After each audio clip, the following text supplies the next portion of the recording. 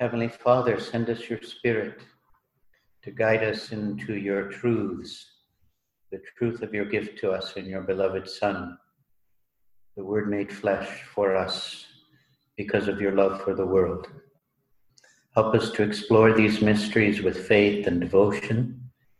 Give us light to share with the whole world the wonderful things that we have from you in your Son, Jesus Christ, who lives and reigns with you in the unity of the Holy Spirit, God forever and ever. Amen.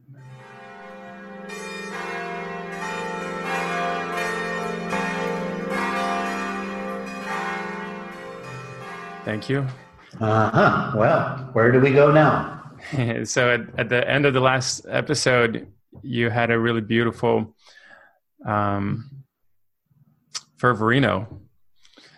And so if listeners haven't heard that, go back and listen to the last few minutes of the last episode, because we'll pick it up right from there. So Brother Israel, did you want to bounce that back? Yeah, so I'd mentioned to Abba Jeremy right after we finished that recording that, something finally clicked when he said, sharing the Trinitarian life, so on and so forth, show me that. And then he's like, we point to the liturgy and then we show how that's happening there. It just finally clicked. One aspect, one dimension of that, and it's unusual that it finally clicked because in some sense it's the reason why I asked for the name Israel, and Abba Jeremy knows this because I mentioned that to him. But when we look at the story as told in the scriptures, for example, we look at the Old Testament, and of course we're reading it with the advantage of hindsight, and we see the preparation that was happening, all of the Holy Spirit, all of the sacred scriptures there contain like a promise. So they're moving somewhere. And then at the incarnation, at the Paschal, we see what that movement was towards once it's completed. And, we can talk about God working in that ark, and we can say, well, show me that. Show me God doing that. Well, we can look at the liturgy and see the same thing. We look at the liturgy of the Word. There the scriptures are proclaimed again. And one of the points you made for us in the preaching class was that the explicit intention of the homily is to prepare these people who have just heard the Word of God to then receive the Son, the coming of the Son, and to make that connection explicit. Because what happens immediately after that is the coming of the Son into the assembly right there and then. But then, of course, this is something St. Irenaeus talks about. Once the Son arrives in the Eucharist, or he's talking specifically about Christ's arrival in time and history, we're able to see, because he teaches us to see, that the Word, so the Son and the Spirit, were always acting in history.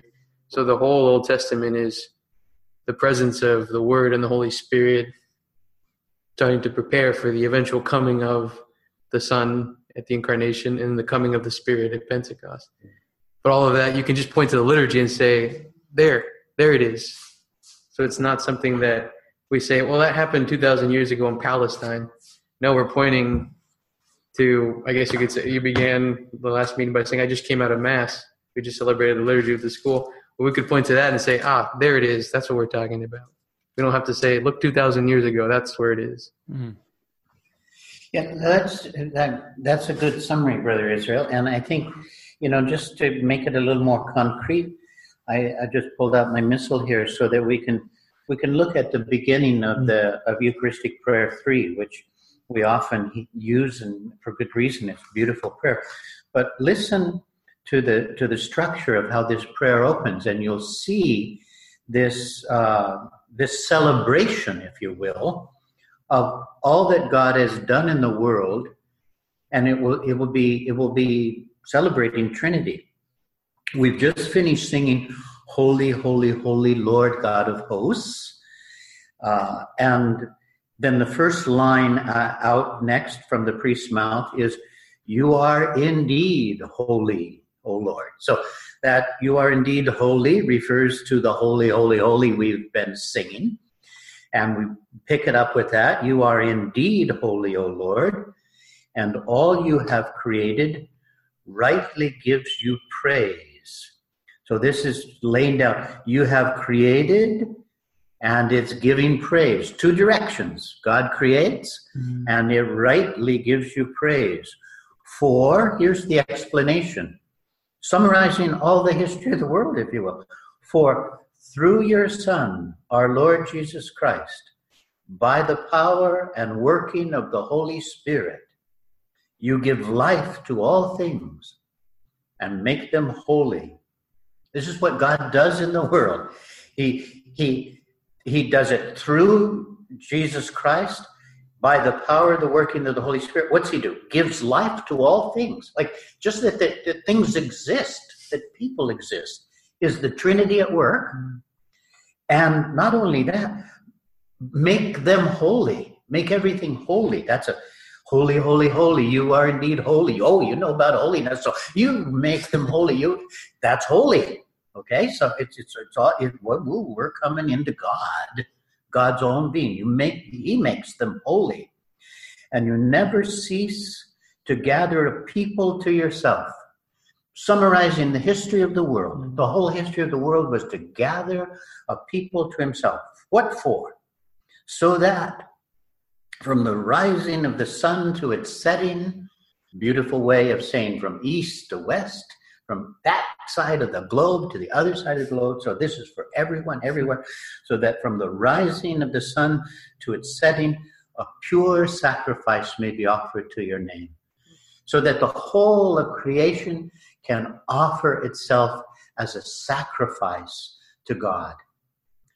Wow, wouldn't it be nice if we could do that? Therefore, O Lord, since you've done all that, the prayer goes, therefore, O Lord, we humbly implore you by the same Spirit, act now. Okay, you did that so we recalled the past, and with the Holy Spirit doing this, we say, act now. It's your idea to gather us and have a perfect sacrifice. Since that's your idea, we're here saying we like your idea and we want to cooperate with it. And so we're going to ask you, Father, to act. And if we're asking the Father to act, we're going to ask him to act in a Trinitarian way. Send the same Spirit, graciously make holy these gifts we have brought to you for consecration. There we're expressing our intention here is we have brought you these gifts, bread and wine, so that we can make of them, or so that God can make of them, this pure sacrifice offered to his name. And so these gifts we have brought to you for consecration, so that what? Listen up. They may become the body and blood of your Son, our Lord Jesus Christ, at whose command we celebrate these mysteries. Father, send your Spirit to make these gifts the body and blood of your Son. This is the Trinitarian structure of the liturgy. And so that coming of the Holy Spirit to effect these gifts, then there follows the consecration and the narrative of the Last Supper, where the words of Jesus themselves are remembered, and as such then effect the transformation of the gifts into the body and blood of his Son. And then after that, we offer it to the Father. Well, therefore, O Lord, I won't go into the whole thing, or won't get anywhere else. But just, therefore, O Lord, remembering this, we offer. Remembering, we offer. So that just, I hope, makes it more concrete so that you can see this Trinitarian direction moving. Well, when you're talking about gathering the whole world onto himself, and you said that's in a sense the entire history of creation, it reminded me of something from your chapter where you talk about how there is this there's this desire in humanity and probably in every human heart for a oneness. And we see again and again various attempts at that unity. And you describe two ways in which the oneness, this attempt of oneness, is misguided, maybe perverted. And then you explain the right way, a third way, which is the right way, which is what happens as an expression of the Trinity and what happens in the liturgy. Can you talk about those? Yeah.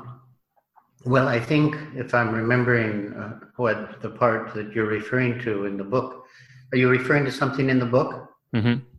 Yeah. The human effort, my point, I think, is that human efforts at achieving unity are doomed to fail, because without the divine intervention, we can't get there. And, in the history of humanity, you can see two different styles of human efforts at achieving unity. The one is just by being friendly. And saying, it just doesn't matter what anyone thinks or says. We'll all accept one another, and you're right and I'm right. And the fact is, it just doesn't work. That doesn't hold up as unity, and it breaks down somewhere in human selfishness or human contradiction. And human beings can't really bear contradiction around life's deepest questions. So that's one way. The other way is to impose unity by uniformity. And that's sort of like, you see that in regimes like communism or something like that, where everybody is forced into a same kind of way of acting. Or you can find that in all sorts of things, where people are stripped of their personal identity in order to achieve the unity of the masses, however big the mass you're trying to unite might be. Mm-hmm. Well, neither one of those is the kind of unity that we have in the church and that God intends for humanity. What we learn from the Eucharist itself is that the unity of the church is rooted in the unity of the Trinity itself. The way in which the Father, Son, and Holy Spirit relate to one another. And that same pattern of relating is given to us. And it's given to us in that from the Father. I think my whole chapter on Trinity opens with that point. It's sort of maybe, I don't know what you think of this opening, but it just begins like this. I am not you and you are not me. That much is obvious to us all. But what is not obvious is the deeper reality, the common destiny desired for us by God, in which we would also say, yes, but I am not who I am without you, and you are not you without me. Now, ultimately, where I get that from is, just I say it tongue in cheek, but that is said from all eternity among the Father, the Son, and the Holy Spirit. I am not you, and you are not me, but I am not me without you. That is to say, the Father is not God somewhere else sometimes without the Son and the Spirit. The Father is only Father always, from all eternity, being Father of the Son and the Spirit. And the Son does not go like I say, yippee, I'm God, I have everything the Father has, I go elsewhere. No, the Son is only God in relationship to the Father, and indeed in relationship to the Spirit, and so on. So the way in which we're meant to relate to one another in the church mirrors that intense identity of ourselves with unity in one another. And so what is honored here is difference.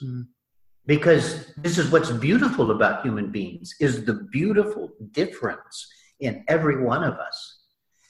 These are, as St. Paul says it, these are gifts of the Holy Spirit. Gifts that differ.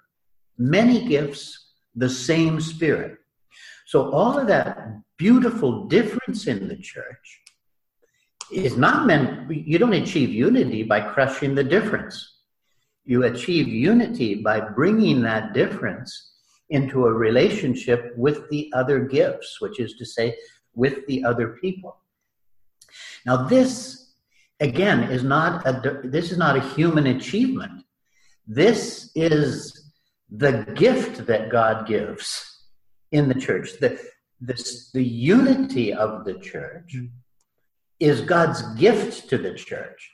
And it's not, we have to be faithful to the gift. We can't blaspheme it. We can't betray it. We can't go against it. And we do. That's why you say, well, why is there there's a lot of problems in the church. What's that? That's the church not being church. That's the church not receiving the divine gift that is always given to us. Zizulas expresses this very nicely in his book, Being as Communion, at a point where he talks about that the church, precisely because she had trouble with unity from the start, found that it was necessary to constantly implore the gift of the Holy Spirit to affect the unity of the church. And you will see that every Eucharistic prayer does that. I read to you just the first part of the epiclesis, which says, send the Holy Spirit so that these gifts may become the body and blood of Christ. But after they have become the body and blood of Christ, in each prayer it's done in a different way. We pray that we who are nourished by the body and blood of Christ and filled with his Holy Spirit may become one body, one spirit in Christ. What makes us one body, one spirit in Christ? Not our efforts. God's gift in the Eucharist. A gift that it is blasphemous to betray by a sin against that. Something that, but we just, okay, yes, stop sinning, of course. But we're never gonna get there if we think, if we just behave, unity will be ours. It's so much bigger than that, because sin in the world is so much bigger than that. If sin weren't as big as it is, Christ would not have died on the cross. I mean, that's in reverse, that's a lot of love shown. But it also is how serious was the problem of humanity that required this as its solution. If you could just flesh that out just a little bit more, and we don't need to spend a lot more time here because the next master theme is the moral life. And so we'll go into that a lot more, but I just recognize that moral relativism is a real concern today, and for a lot of seminarians in particular. There is this real concern of avoiding it, and oftentimes reacting very, very strongly against it, to another side of what you're trying to warn against here, a sense of, well, just talking about right morality and right behavior isn't really getting at the root of the problem. And so maybe it's not relevant. Maybe we can just punt it and just wait until the next master theme. But if you have some thoughts on how, so to affirm what you said about the first lines of the chapter, that, but I am not who I am without you, and you are not you without me. That's incredibly beautiful. And I actually had a lot of thoughts about that as you were saying that, and really, really edifying. But how to affirm that and affirm the diversity that is necessary in a human community, while at the same time acknowledging that to affirm that incredible diversity is not the same as to affirm moral relativism. Yeah, well, I think to answer that well, we'll have to enter into the master theme of moral theology and start the question of moral theology carefully. So, we can, if you remember that question, we can come back to it. But for the present, what we can say is, where and how will any morality be articulated in the context of the Trinitarian mystery that I'm talking about, and the way in which you and I and all the members of the church receive their identity from their communion with one another. I go on to say, so that little sentence that I open with, I'm not you and you're not me, but I'm not me without you. That's not enough in itself, because Nelson, you and I don't do that across from one another, or Brother Israel and I don't do it across from one another. Like, okay, I guess we're going to have to really take our identity from one another. No, it doesn't work that way. I go on to call it an ecclesial identity. And the ecclesial identity we have that makes our communion with each other vital to what God is doing in the world through Christ is that I have communion with Christ, and he, as an individual, I have that, but he gives me that communion only in relationship to all others who are in him. And the structure of that is confirmed, as it were, in the figure of the bishop, who is presiding at every Eucharist, whether he's there or not. If he's not at the Eucharist, a priest whom he has ordained is at the Eucharist. So the bishop is presiding at every Eucharist in the place of Christ, guaranteeing a unity in Christ with everything, with the apostolic doctrine, with this prayer of the Eucharist as being in communion with all the other apostolic apparatus, if you will, that guarantees our communion through the centuries and across the globe. And so that I am in communion with you because I am in communion with Christ through communion with my bishop. That's the Eucharistic structure.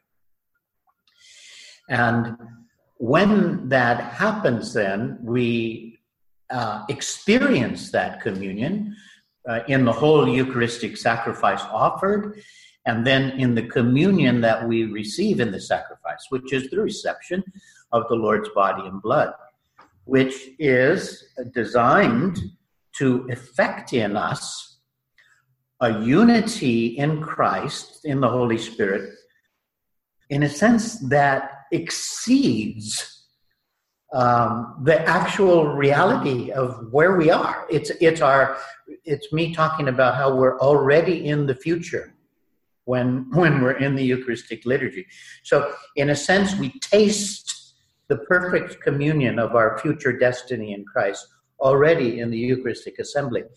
And the more deeply we're aware that we're tasting something that exceeds our present reality, but we have experienced it, in fact, in the liturgy, then we can, as it were, finish that liturgy and start living our lives in the world again with a much deeper sense of how we ought to live in the world because of this communion that we enjoy. And so morality will come out of that communion achieved by God's gift in the Eucharist. And morality tries to articulate in a coherent way how we must live if this is our reality. So that's coming carefully to the issue. And so that will freshen how any moral questions are faced. Otherwise, you're just going, wow, we got a problem on here. How are we supposed to act with bombs? How are we supposed to act with money? How are we supposed to act with sex? How are we supposed to act with the environment? Well, if you just face those questions, well, that's what the world is doing without Christ. Big mess, huge mess. So we're not going to face them the same way. That's not a contribution. We have to have this new creation and vision of new creation in Christ. And then we do have to weigh into the world's messy scene and make a real contribution by the coherence of our lives and by the depth of our charity. I don't know, something like that. It'd be so much easier if you just told me what to do. Well, and I'm thinking, you'd mentioned, Nelson, sometimes the reaction to moral relativism, I don't know if you put it quite in these words, but tends toward an extreme of like opposing moral relativism, where it does kind of become a little bit more of like, this is a list of things we have to do. This is what it means to be in communion with each other. And I think the problem there is then the center of communion isn't really the liturgical action of God in our lives, but it becomes like, no, you have to do this or else you are either in communion or not in communion. So the focus slowly starts shifting away from where you received that gift anyways to the way you live, so we slowly start, taking on the responsibility for sustaining communion, and ultimately we fall into the idea that we're creating it somehow too. Yeah. Which I think maybe that's the reason why you said we have to approach a moral question carefully. Mm-hmm. We have to ask the moral question very cautiously so that it doesn't begin from that angle of that part of the church is breaking communion. What do we do about it? Or that guy is not in communion, or literally he's not receiving communion because he's in sin. What do we do about it? Although I think there's places for that question, but that's probably not our starting point. Yeah. No, it can't be. Our starting point has to be, we'll do this when we get to it. The Catechism begins that beautifully, the section on moral theology. And it begins it with a quote from Leo the Great in the 5th century, where he says, Christian, remember your dignity. And remember in whose life you share. We share in Christ's own divine life. Everything has to be different in our action as a result of that. So that's why I say, it's a type of blasphemy. Our sin, that it's still there, is a type of blasphemy. But all of that is answered in advance, in principle, in Christ's victory in the cross. And so we have to keep coming back to that, and the church does come back to it, in the memorial of his death that the Eucharist is. When we eat this bread and drink this cup, we proclaim his death until he comes. But what does that mean? We proclaim his death. We proclaim every day that his death defeats sin and human division.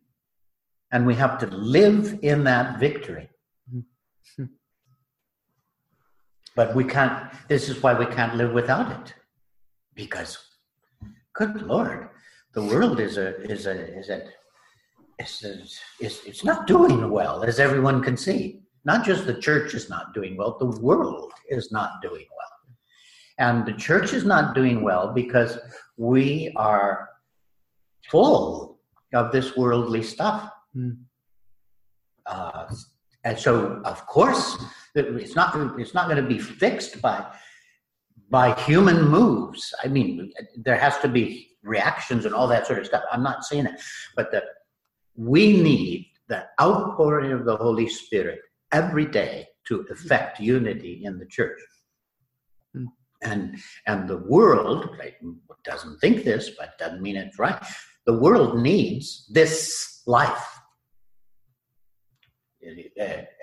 But the church is, of course, hurt her message by her own blasphemous behavior. That's just part of the sad reality. But so what do? Every day, eat this bread and drink this cup, and so proclaim the death of the Lord until he comes. This is our reality until he comes in glory. Well, there's probably no better place to stop. Yeah, my computer's about to blow up. It's got the red thing on it. I moved it from the electrical plug so Brother Israel and I could sit side by side here for it. Well, thank you for carving out the time for that. I know it's a very, very busy time of the year for you. Thank you. Yeah, you guys heard all of my email beeps coming in. I hope you and the listening audience feel sorry for me for receiving so many emails in any given hour. It's God help me. So, to all our listeners, we hope you enjoy following our conversation. But for my part, Nelson and Brother Israel, I can say that it's wonderful to talk with you, and this is good for us even in troubled times to just do theology. It's very important that we just continue inhabiting the truths of our faith, which will guide us and give us wisdom in the practical questions we have to face in the church in these days and in this period of our history. Well, thank you so much. I don't want you to be late for your meeting. We'll decide whether to linger on the Trinity for a little longer or move on to the next master theme for the next conversation. Okay. All right. I say we're not done with Trinity, but anyway. What's the word? God bless you both. Great to see you. Likewise. Bye-bye.